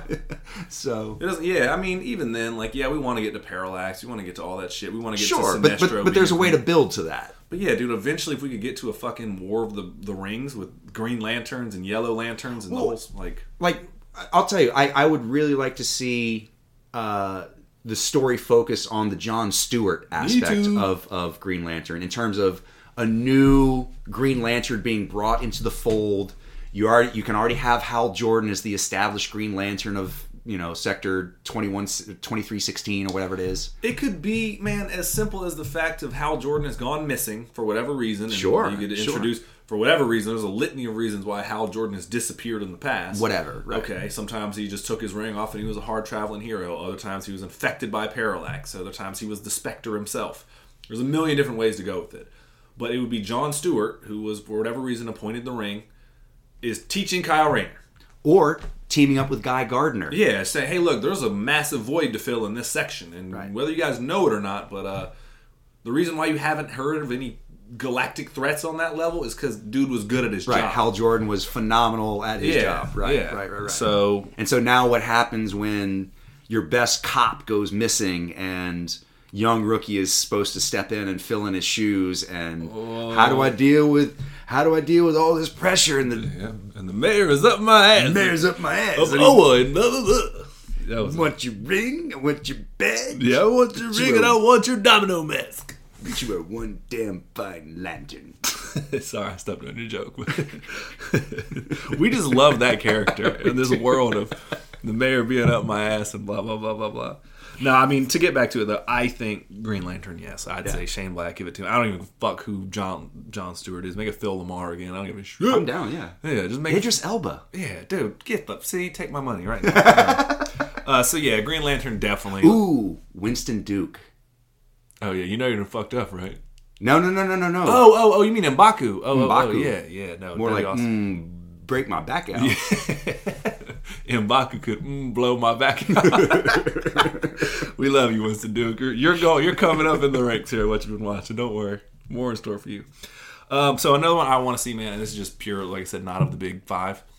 I would love to see a Mr. Miracle. Oh, good. There's a run. That's a really, tertiary character. Yeah, that's a you got to look that one up. Yeah, he's a new god, and there's a brilliant run written by Tom King, who did a really good run on Batman. He wrapped it up a couple years ago, but he wrote a book. I think he won an Eisner for it. Oh, nice. Yeah, it's called Mr. Miracle, self-titled, but sweet. The reason why I want him is he's a human. It's his name's Scott Free, and his ability is he can escape any trap, and he has all kinds of technology that he got from a planet apocalypse. Blah blah blah blah blah. The reason I want him though, man, is it's like Space Houdini. He is pretty much, and he's very human in a lot of ways, even though he's technically a new god. But there's he would be a really fun way to introduce Apocalypse and New Genesis and Darkseid and Big Barda and Granny Good, the ones that would all the big hitters, like the final boss kind of thing. Yeah, like the Darkseids of the world, who is the Omega Beams and all that shit. Yeah, he would be a fun way of almost acting as the Silver Surfer did in the Infinity Gauntlet, of going like, he's coming, right, and he's coming for the anti-life equation. I escaped to tell you, and then we could tell him his tale. Sure. This is how I escaped. Sure. You can tell his backstory about how he switched with literally Orion. The whole movie is just in backstory. Yeah, I'm fine with flashback. Yeah, just here's the framing device, go. And then it's Mr. Miracle. Like, fucking give me that. Hell yeah. Give me all of that. So Mr. Miracle, I think there's a way of introducing that, and it just set up like, oh shit, like this is almost Act 2 of like, now we get into Act 3 where Big Bad is coming. So sweet, yeah. It's a really cool character. Who else you got on your list, I think? Another one I would really, really like to see is Booster Gold. Ooh. Yeah. I like, and that would be my James Gunn vote, is Booster Gold, though. See, yeah. That would be my... For him to direct a movie? So, just real brief backstory. Booster Gold is from the future where he worked at the Justice League Museum that had all the archives of, like, Superman's cape and Batman's gadgets and Green Lantern ring, and like, so basically he was a janitor who decided to time travel, go back into the past and become a superhero to establish his legacy in the future. And he's all about like corporate sponsorship and catering, commercialism and trying to market on his own name in order to set up himself for the future. And I think that's a really brilliant kind of fun take on a superhero. Like, what happens when a superhero just decides to just totally build sell his out. own legacy? Yeah. But also you could work in the whole, like, that could be a segue into like the Legion of Superheroes, or into Brainiac, or any of those other futuristic villains that come from that, Abracadabra, that kind of thing. Yeah. Just a fun superhero romp of what happens when a man tries to make his own destiny and cash in on his own name. Yeah, and he just brings back technologies from the future of like lasers and floating stuff and like all these stuff that's commonplace back then, but he just takes full advantage of it. And he's kind of a fuck up too. Yeah, absolutely. I mean, I hate to say that it would almost be perfect for Ryan Reynolds if he would be a good Booster Gold, yeah. But he's already had Green Lantern and Deadpool, and I don't want to give him too many bites of the superhero apple. Yeah. So, I mean, honestly, like, even if they cast somebody like Jack Black in that role, or somebody... Just take it really comedic? Yeah, take it so super... I mean, like, just fat, stupid slob that makes good on his own name. Yeah, I'm with it. And honestly, I could see Channing Tatum in that, or some sort of... He's good in everything, though. Yeah, he's got comedic chops for it. He's so funny and talented and handsome, and I love you. Anyways, where were we talking about? You smell good. What? Smell good. What? No, that dude takes a lot of jokes at himself, and anybody that has that kind of sense of humor is just... Yeah. So I would love to see Channing Tatum with Booster Gold would be fucking classic. Yeah. No, I'm with it. That's a great suggestion. Mine would also, to give you another one, I would say Mr. Terrific. Mr. Terrific he's like an industrialist, and he's like in the DCEUniverse. He is ultimately like Reed Richards, but minus the stretching powers, but he is the smartest man on the planet. It's like Reed Richards meets Tony Stark a little bit. Yeah, but he's like way smarter than both of them. And those two are like, he is like that dude. And like, I have a question about something. He's like, can figure it out and different. Like he's the dude. He's like reverse engineering alien technology, like at a glance. Kind of thing. He's just that dude. And he's a black dude as well. So that's always good to get in there as well. Because he's the man though. Like every time he's I can see Jamie Foxx doing that. Oh dude. Yeah. Or even Michael B. Jordan. That would be great. Yeah. Michael B. Jordan, I'll watch him in anything. But yeah, Mr. Terrific is that dude though, man. And I just think it'd be interesting just to watch somebody at that level of intelligence, and he's kind of ancillary, but the reason why he works so well is anytime there's a big, like, he's the guy that Batman goes to when Bruce Wayne can't figure it out. He's like, hey, how do you do this? He's like, all right, dum let me show you. And Batman, like, he can build, like, Batman can do, like, oh, I need to build a plane. Like, yeah, no problem. This dude's like, I need to interdimensionally travel and build a bomb that can implode upon itself with black hole technologies. Mr. Terrific's like, what? How long do we have? right. Oh, okay. What's the time frame? Yeah, okay. I need 3 days and $3 billion. Yeah, and a one-way ticket. Like, oh, well, who are we sending? Kind of guy. Right. So he's that dude, though, man. I think just introducing him in some way, I would love to see him because he's, again, that's good. Yeah. I'll say it one more time. He is that dude. Starman. You had talked to me about that. Yeah. Doing the Jack Knight version of Starman, and I wish I could remember who wrote that. Anyway, it doesn't matter. Do your own research. Fuck you. Yeah. But Starman, basically, his father was one of the founding members of the Justice Society of America. He's given this cosmic rod that gives him all the powers of flight and energy beams and whatever. And then turning it onto a son who wants nothing to do with that and is trying so hard to avoid every aspect of his father's legacy and just being burdened with that all of a sudden, I think is a really, really great story.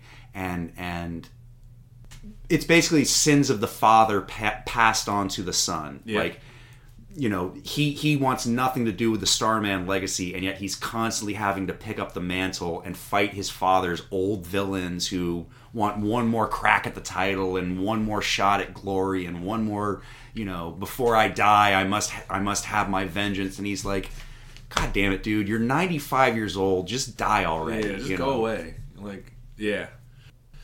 I got 2 more on the list, and I think you can agree with both of them. Sure. One is like, everybody's like, yes, please, finally. Can we get fucking Nightwing, finally? Like, yes. The Bat family's massive. I understand we can Batgirl or whatever, which, okay, whatever. But can we fucking get Nightwing? He is DC's Spider-Man. Like, right. Not in terms of popularity, I don't mean like that, but in terms of like the role he plays within the DC universe. Right. Like, has every reason to be like, no, fuck this. I'm taking my millions of dollars and I'm bailing out. Like, I have no obligation to this. I'm an orphan, like whatever. And it's just so well liked amongst the superhero community that everyone's like, the fact that you turned out as good as you are with fucked up Bruce Wayne raising you or Batman raising you, right, and other shit. Like, he's so well liked. Like, can we just get a fucking Nightwing? Well, please? Essentially, Nightwing is the tail.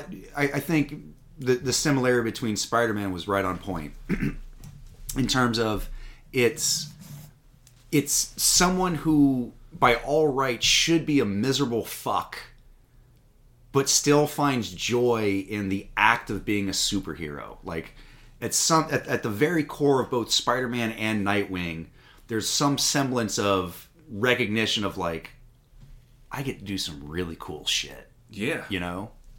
Yeah. And even then, just Dick Grayson alone is just such a fucking likable guy. Yeah. Like, everyone in the DCU was like, oh, yeah, fuck Batman. You're pretty cool, though. Like, right. Like, he's surpassed. Like, hey, tell your boss. Yeah, he's, like, give you a raise, dude. It's one of those kind of situations. Like, he also, when Batman died due to whatever, I'll spare you the continuity, but Dick Grayson took over as Batman, and it's one of my favorite, it's called The Black Mirror. It's fucking incredible. Yeah.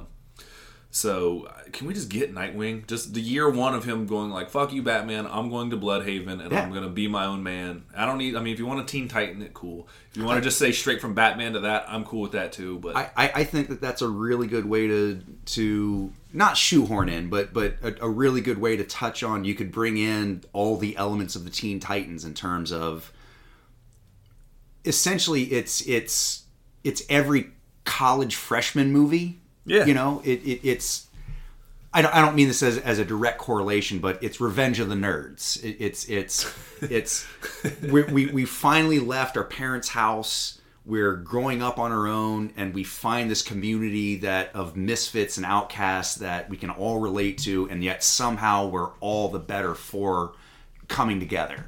By the way, real quick, did you know that Revenge of the Nerds is the first one in the franchise? Not a sequel. Sounds like it should be, though. Right, it should be the Nerds and then Revenge of the Nerds. Yeah, first one in the franchise. Find that mind-boggling. Anyways, Nightwing. Here's going to blow your mind. Revenge of the Nerds 2. Is it double revenge? It should be. Are they revenging? If they're revenging again their own vengeance, then that means they would side with the antagonists of the first film. My mind is blown. We need Nightwing to save it. But yeah, dude, like, he's a fucking... I'm going to say it. He's... In terms of, like, what a hero is, whatever, like, he's almost a better version of Batman. Like, yes. In terms of being a hero. Like, he's a better hero than Batman. Like, I agree. Because Batman is driven by trauma and misery and almost an overbearing sense of responsibility. Whereas Nightwing sort of, like, he understands that, yeah, he could just walk away from this at any point and just live the normal lifestyle. But why? Why would you do that? Like, you're literally shoulder to shoulder with Superman and Wonder Woman and Aquaman and all these great heroes of our time. Like, why would you give that up? Yeah, because he's that dude. Yeah, no, I'm a big Nightwing fan. He's probably one of my favorite characters in the DC universe. And I agree. Give him his due. My biggest thing is I don't want him to be tacked on and be corny for a bunch of movies as Batman's sidekick, and then we get to see him branch out on his own and fail. No. Like, just give me Nightwing. Just like, absolutely, like, you can absolutely skip the Batman movie and just go straight into, like you said, like a year one Nightwing of Bruce, I'm leaving you. I'm going to be my own man. I'm going to establish my own name, and I'll see you later. Don't contact me. I'll contact you. Yeah. And that could be the whole crux of the story, is at any point he could call Batman to solve this problem, but he can't because his pride gets in the way, because his own ego or his own desire to be his own man gets in the way. And so eventually he learns how to do that. In the recent stint of comic books, Bruce Wayne is given an allowance to be Batman because they're just like, okay, you've gotten way over your head. You're spending billions of dollars being Batman. So Lucius Fox gives him like an allowance. So at this point in the comic books, I don't know if it's changed, but the last time I read, Dick Grayson had way more money than Bruce Wayne available to him and did far more philanthropic work and didn't live like a spoiled asshole, like take the subway, like, and like they talk about it in one of the things. He's like, it was never Master Dick from Alfred. It was always just like, just Mr. Grayson or just Dick works for me, or Richard works, whatever. It's never Master Rich. You can call me whatever. Like, we're friends, we're equals, we're peers. Like, this whole master shit's always been weird to me. And he's far more humble than Batman because Batman still is that spoiled rich kid. Like, sure. You cannot take that out of him. You will never be amongst the people, no matter how much street thugs you beat up. You are not amongst the people. It's almost a tale of the... Dick Grayson is, though. Like, he chooses to continue to be. Yeah. It's the tale of someone born with versus someone born without, who... You know, Bruce Wayne was always born with money. He was always going to be the person who was looking down on the people as his responsibility and his burden to bear. Whereas Dick Grayson totally approached it from a standpoint of like, oh no, these are my people. Like, I live amongst them. Like, these are my neighbors. These are my friends. This is my community. That's where my responsibility steps in, because I am a member of a community. I'm a member of a society that wants to be better. So if I have the capability to make that happen, why wouldn't I do that? Fuck yeah. Yeah, far more friends than Batman too, man. And like at one point he quit being Nightwing and was just an agent of Spiral, which is like their version of S.H.I.E.L.D. Sure. But he was just like, I'm just going to be a cop. Like, I don't need to... And was fucking really good at it. He's like, I've been trained by the world's greatest detective. And he's just like, I'll take a cop salary and I'll just do, like, you know, or FBI's agent salary, like whatever it was, their version of it, you know. But he's fucking humbled himself. And it's just, he's better at it than fucking Bruce Wayne is. So I agree. Give me a Nightwing movie, please.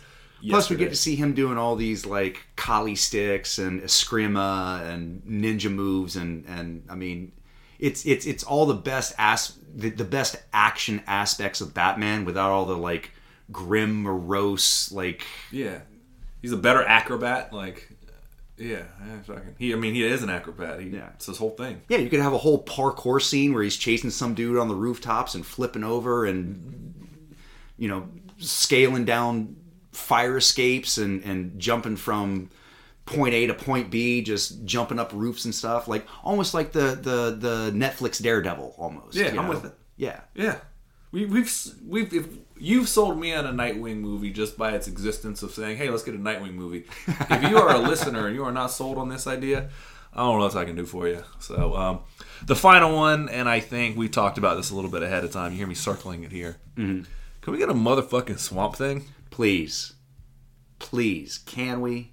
I mean, the Alan Moore Swamp Thing where he explores his own humanity and finds out that he's literally just plants brought to life and everything that was Alec Holland has burned away and he really truly is Swamp Thing is a great emotional tale of like learning to let go and like dealing with death and loss and finding one's own place in the world in terms of I was this, now I'm this, what does that make me? The protector of the green, of man. The green, yeah. Yeah. No, it's the Alan Moore run is some of the best comic book work you'll ever get your hands on. Mm-hmm. Like it just is. And there's cameos in there from other people. Batman's in there and stuff in one of the runs. But that and also Scott Snyder's run of Swamp Thing, if you haven't read it, is you would think it's like it was almost an insurmountable task trying to write another Swamp Thing post Alan Moore. Mm-hmm. Scott Snyder did a really fucking good job. So it's I haven't read that run yet, but I've heard. I've read the first 6 issues, and I was like, fuck, but I never circled back to it after that. But the first one, tonally, I was like, we're there. It's cool. It's different. It's its own thing, but if you just ride with it, at least just you're hooked pretty quickly. I mean, essentially, it's the tale of it's the tale of Frankenstein's monster, but what if the brain that they used carried on its own consciousness in the body of Frankenstein's monster? Pretty much, yeah. And it has way more powers and abilities than Frankenstein as well. But true. Not just flesh coil, but yeah. No, Swamp Thing is just so rich, man. Just give us a Swamp Thing movie. I know that I never saw the show, but apparently it was actually pretty good. Like the one that canceled, the ill-fated one. But they only did like DCEUniverse, and then they brought it over to the CW briefly, but they only did like 3 episodes of it and canceled. Yeah, they did 1 season. I think it was going to be 10, and they made it 8, and they were like, "Finish, and we're canceling you." Yeah. So, but so obviously there's a market for it. So yeah, it's a really great grim monster story that you can also work in, a little bit of mystery, a little bit of whodunit, like who killed Alec Holland and sort of the disembodied spirit of Alec Holland is trying to figure out his own murder, there's a definite way to do there that. As he's coming to term with what he is. Yes. Sure, take my money. Like he's learning his Swamp Thing powers as he's trying to figure out his own murder. Yeah, totally. I'm with it. So DC, there you go. We set down season 1, the first iteration of all the DC movies. Just do that, and you'll be okay. Give us Batman, Superman, Wonder Woman again. They're gonna have to do that though as well. Even then, like I don't think the Pattinson version is going to be in the upcoming. I don't think so either. I don't think he's going to connect with the Joker. So it's like I think they're going to have 2 separate running things, which is fine. Like, and I'm okay with that. Like, not as long as they establish that this movie stands alone and has nothing to do with our own like running universe, I'm okay with that. I'm okay with them taking tangents and exploring other areas that maybe their current universe wouldn't allow them to explore, They've done a better job, in my opinion, of DC over Marvel. Yes, Marvel obviously has What If, and that was like a huge hit, like all through the 70s, Sure. like it was huge, even into the 90s, it was massive. But DC can get away with anything. They just have to put the magic word Elseworlds in front of it, and you're automatically like, oh, well, you're just going to tell it's not what I know. Right. There's the main continuity, and you just say Elseworlds, and you're like, oh, cool. And for whatever reason, like Marvel doesn't have that brand of being like, they're like, universe, whatever, and they have some number behind it. Like, DC just go, oh, it's an Elseworlds tale. You're like, okay, cool, got it. So for the Marvel does the same thing. They just don't have the fancy title of Elseworlds, but DC established that a long time ago. So it's just kind of like. So for the uninitiated, Elseworlds is basically anything that counts as a single shot or a single run of a comic book and has nothing to do in canon with the rest of the DC universe. In comic books, they just give it the Elseworlds title. And so it's basically an excuse for Earth 1, Earth 2, Earth 3. It's all Earth 3,468, whatever. Yeah, it's like Marvel's 616 or Marvel 1606. It's the same. They just have the Elseworlds title. But. Right. So it basically allows writers and artists to explore certain aspects that might not necessarily tie into what the theme of that particular character is at the time, but it still gives them freedom to do an independent story, to explore maybe a certain area that hasn't been touched upon before, like the Batman Noels, the Kingdom Comes, all that, Yeah. So if DC is just going to do that, and they're like, all right, we're going to do the Pattinson version and the Matt Reeves version of Batman, and that's just an Elseworlds, and Joker's an Elseworld, but also we got this going on, like, I'm cool. Right. But also we've got the Batfleck, whatever. Which he might be back. I thought it was going to be Michael Keaton that was coming back, but apparently they crushed that. I think they're actually, what they really needed the Flash movie for is to do the same thing that Flashpoint did in the comics. Which is to reset. It's to reset the DC universe. They used Flashpoint as the Flash went back in altered time, and then it changed everything. That's when it was the New 52, and then it ended in Flashpoint, and after Flashpoint it came back as Rebirth. Right. And so they just reset the continuity, and so I think that's why, above all the other shit that's been going on with Ezra Miller, they're pushing that. Ezra Miller. We really need this to make sense. So. But you don't, though. You don't. It's movies. Like, how many times have they just torn down a franchise and just gone, "Fuck it, we're rebuilding from the bottom up"? Yep. You don't need it. Like, at this point, and I hate to say this, but like, Ezra Miller and everything that's going on with them has been, it's so toxic and so outrageous, and the behind the scenes has overshadowed anything the movie can do at this point. And so why bother? Like, I know that they've invested millions of dollars in reshoots and re-edits and having to come back and new castings and stuff like that. Just fucking scrap it. Just be done with it and just go, you know what? That one didn't work out. And we're totally fine with just being like, we're starting anew. A fire cleanses everything, and so we're just gonna we're gonna regrow our forest from this clear burn. I'm not usually a rah like boycott this over this person kind of guy. Usually I'm like, we all make mistakes, kind of this and that and the third. My thing is I think when you are in a position, and I think Ezra Miller obviously needs help, and I'm willing to forgive people. It's not that, but your apology needs to be as public as your initial outrage and as loud as your behaviors were and your justification. You need to fucking be just as equally as loud with, hey, I fucked up and I want to take full ownership. Hey, no, over here. Right. All that shit I did, I'm truly... Right, not just, I'm seeking help. And tweet it out. Like, get the fuck out of here with that shit. Like, and if you're publicly punching people...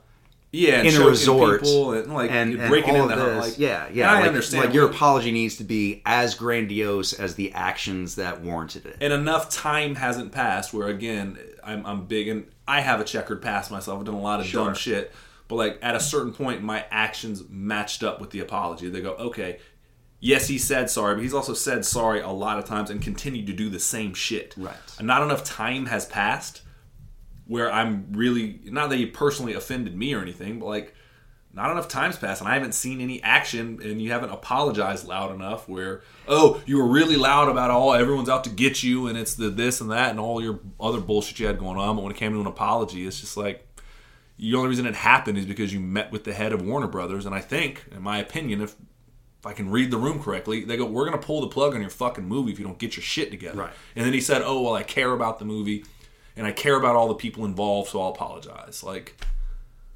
and not enough time's passed for me to see new action. So I'm not a big boycott guy. I have zero interest in seeing that movie if he's in it at this point in time. Yeah. Like, if it were to drop later this year, I'm like, nah, like not even watching on HBO Max. Like, don't want to support it kind of thing. Well, especially knowing that they're going to reboot the whole system anyway, then why even bother? Like, even if you release this movie just because, well, we've invested so much money in it at this point that we have to, how do you put somebody like that on the campaign trail? How do you put somebody like that on the promotional trail and leave them vulnerable and open to all these really hard questions that are probably going to come their way, and just be like, well, But never mind, sweep it under the rug. Like, none of that matters, right? Because I'm good now, right? I'm good. It's and this is just real quick, and then we'll get out of here. But it's like the fact that Michael Vick went to prison and people still like harp on that guy, and like he's publicly apologized,